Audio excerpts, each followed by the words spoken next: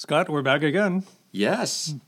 We're back again. Better than ever, we used to say. I don't know if we're better than ever, but we're here. We are here. We know we're getting older. At least Yes, that's right.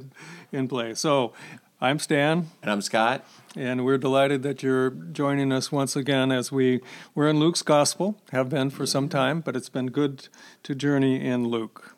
It has been, Stan, and it's kind of fun to do these podcasts. Stan and I were saying before we went on that it feels more conversational, so we kind of hope that you feel like you can join in the conversation by listening.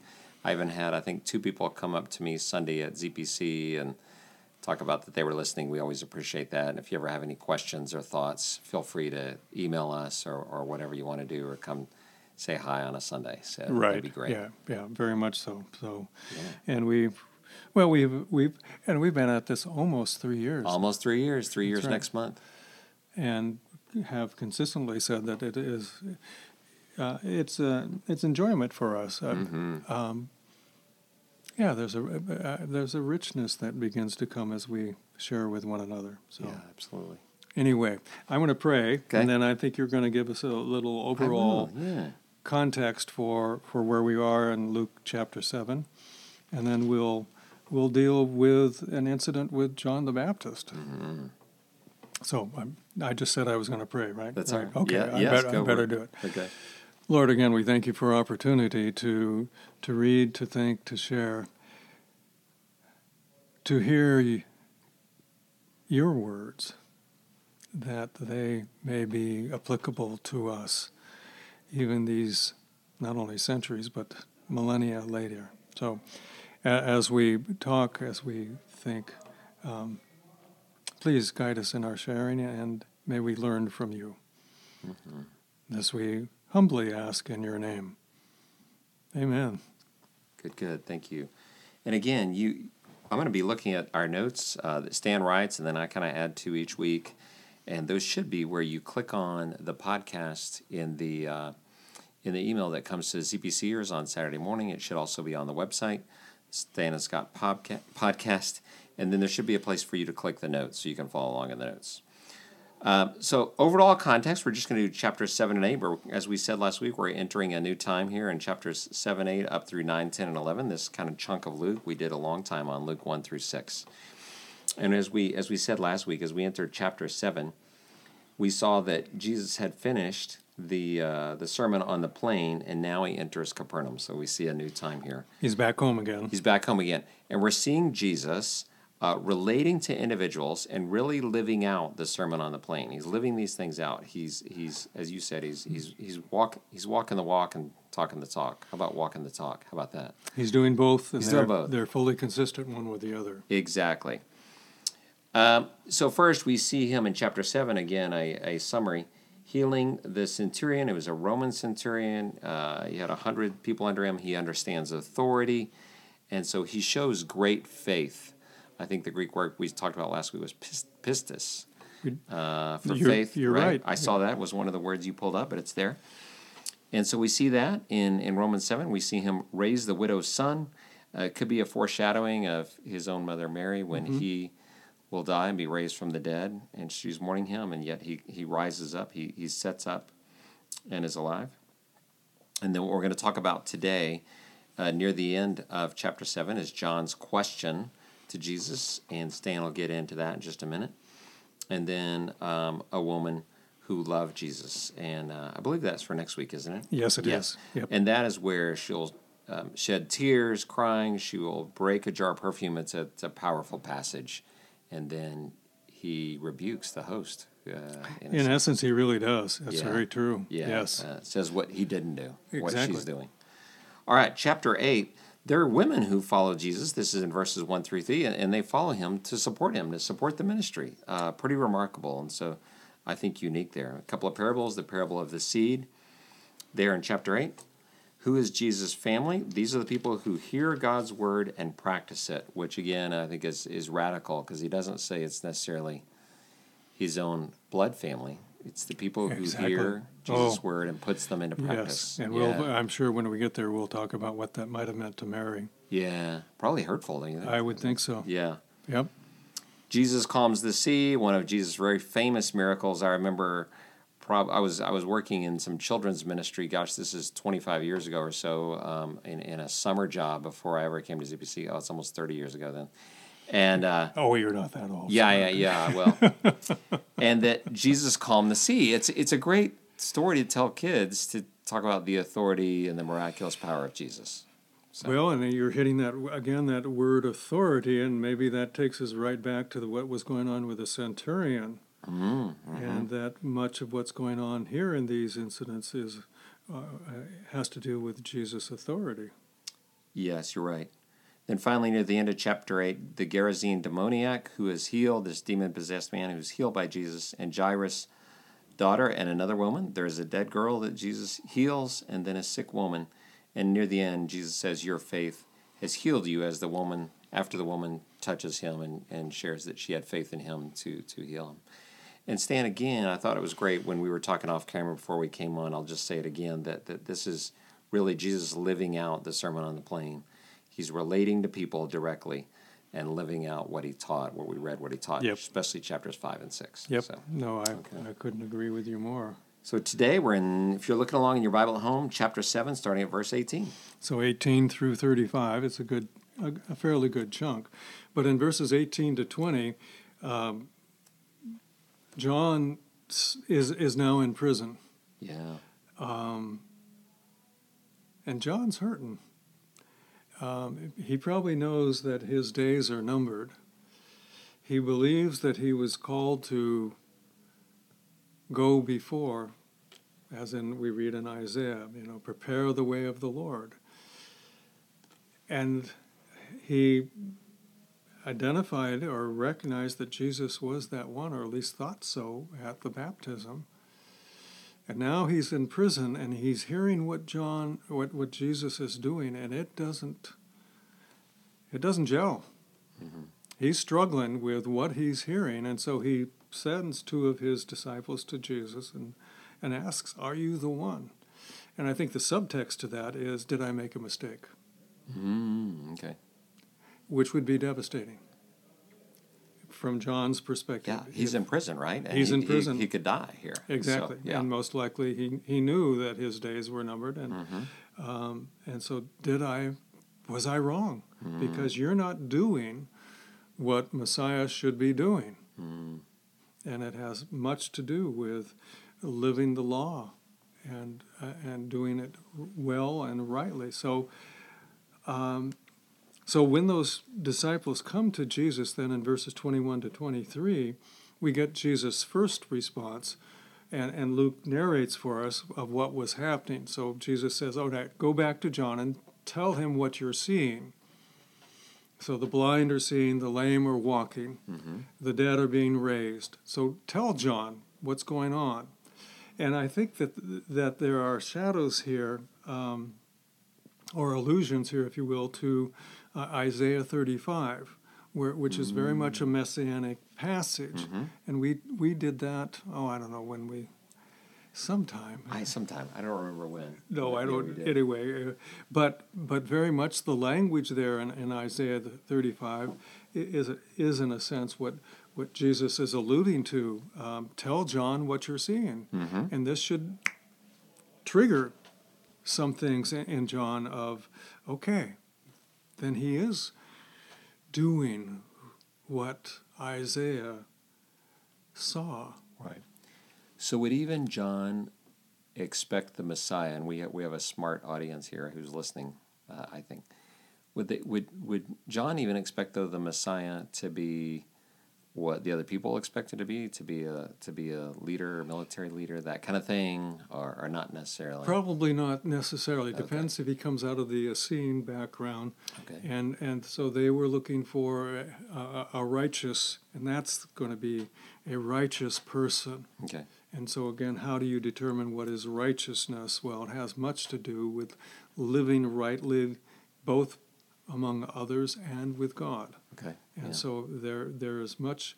It is much on that side of things, as opposed to a popular view that Jesus was going to come in and destroy the Romans and give the idea of a king, which he was, but not the king they wanted. And so, and it's a very similar kind of thing for John here. Mm-hmm. Was Jesus righteous? I would argue yes, but not the kind of righteousness that John thought Okay, good. should be operative. Yeah, that's a good difference there. Thank you. So tell John what you're seeing, Mm-hmm. but then notice, then Jesus comes back and says, but happy is the one who's not offended by me. Mm. And I don't know now or later on. I mean, that's that word scandalizo. You and I talked okay, about yeah, that a yeah. little bit. Yeah. Happy is the one who is not scandalized by me. Mm-hmm.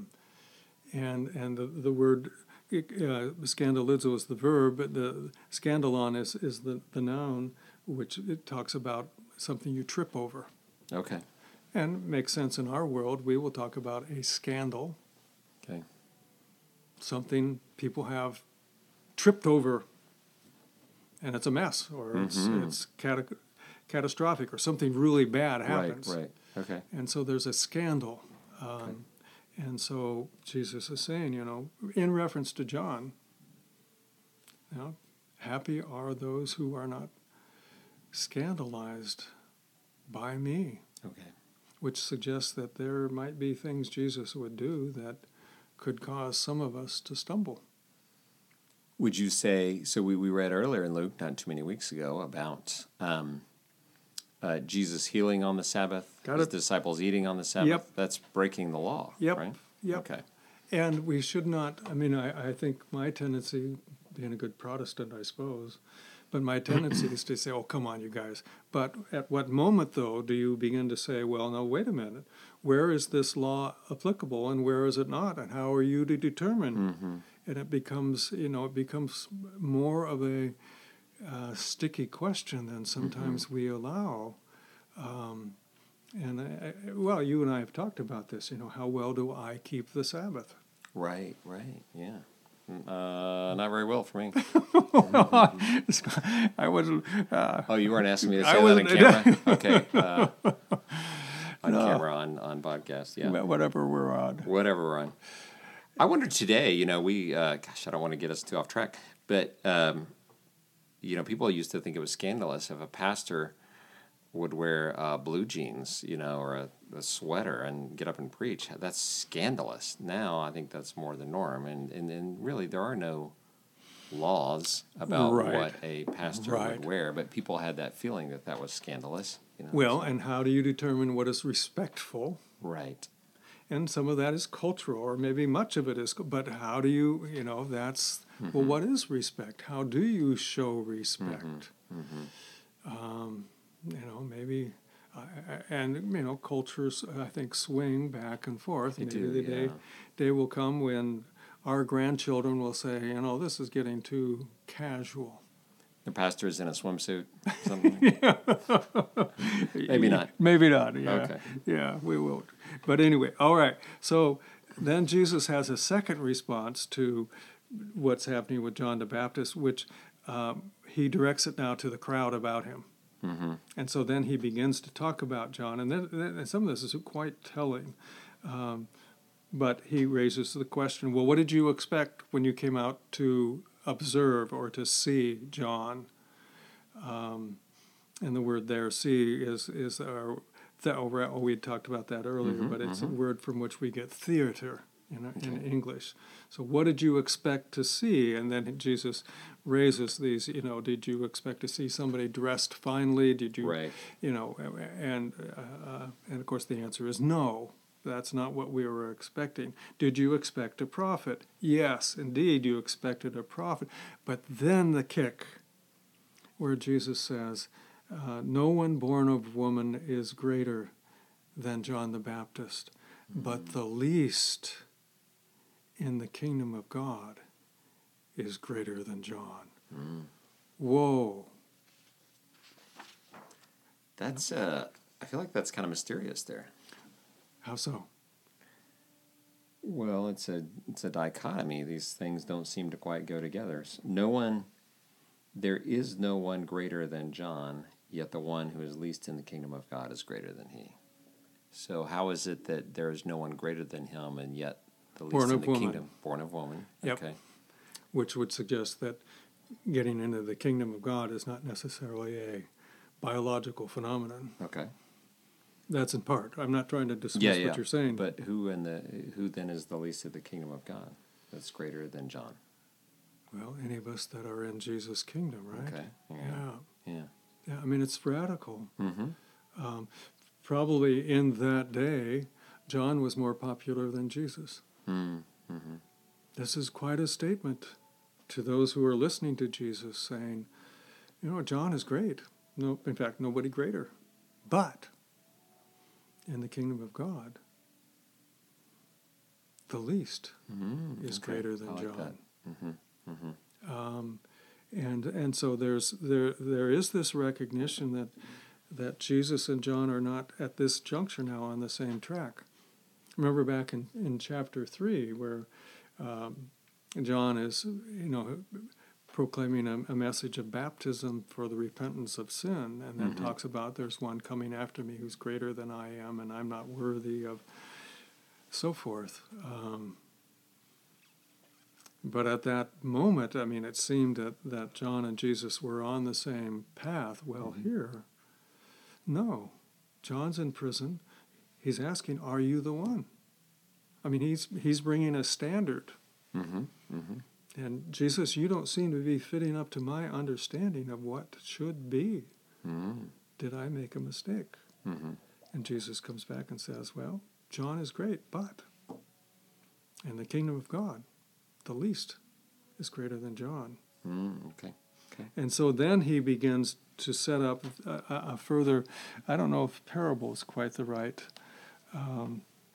language to use, but he begins then, and Jesus begins in verses 31 to 35 to say, well, what is this generation like? And he alludes to, no doubt, a common scene in a marketplace where you will have children, and they're sitting, and they're playing, and they're yelling back and forth to one another.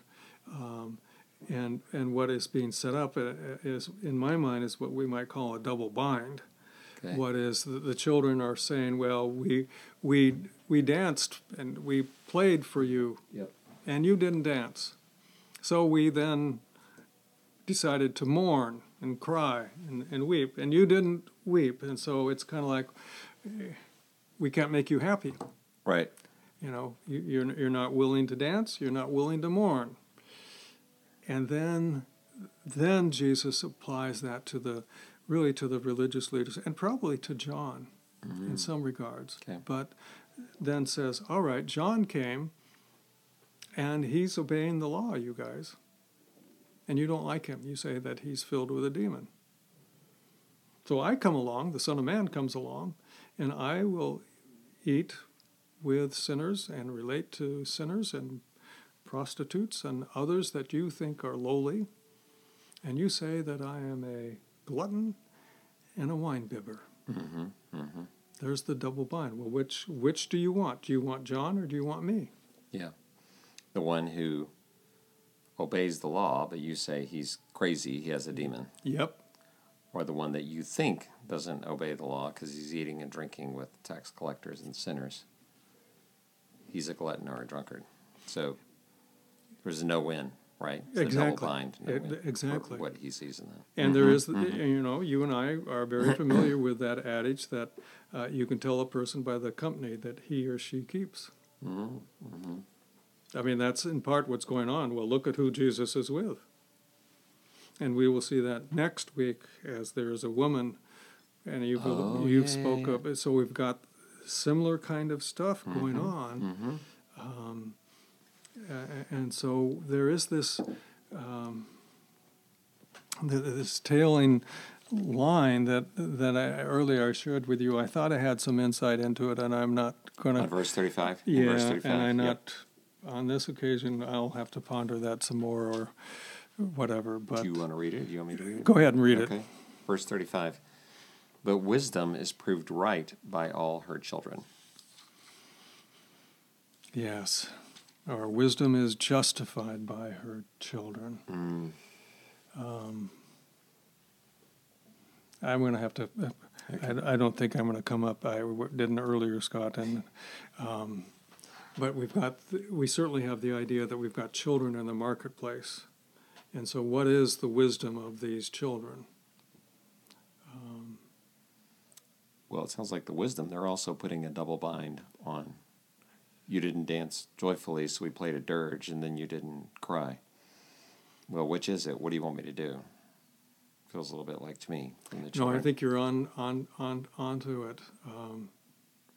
And I apologize for not. No, it's okay. I don't have to apologize. But I will. I do think it's a mysterious saying. Well, and there are no doubt those who have pondered this much better than I have at this moment. But wisdom is justified by her children.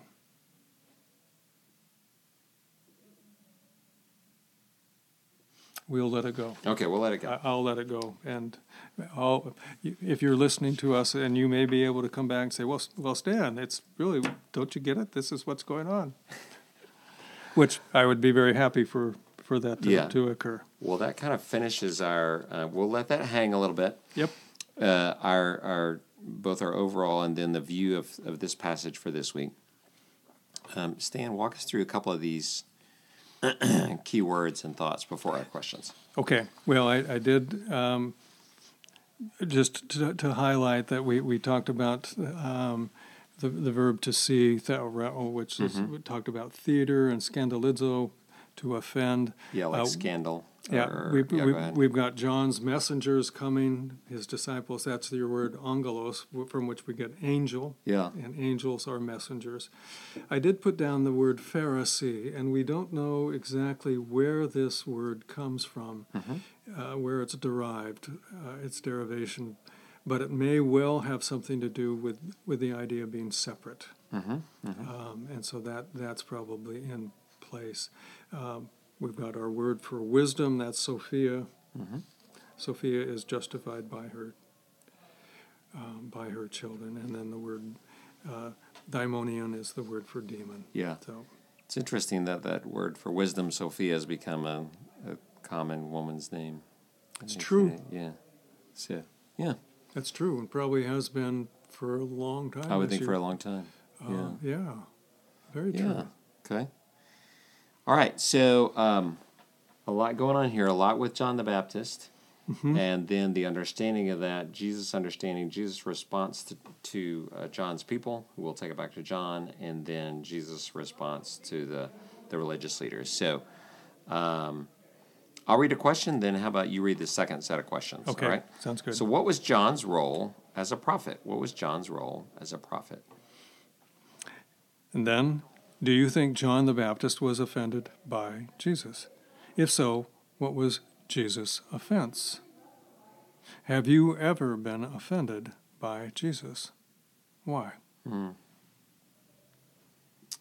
What would you think that is Jesus' offense to John the Baptist in this passage?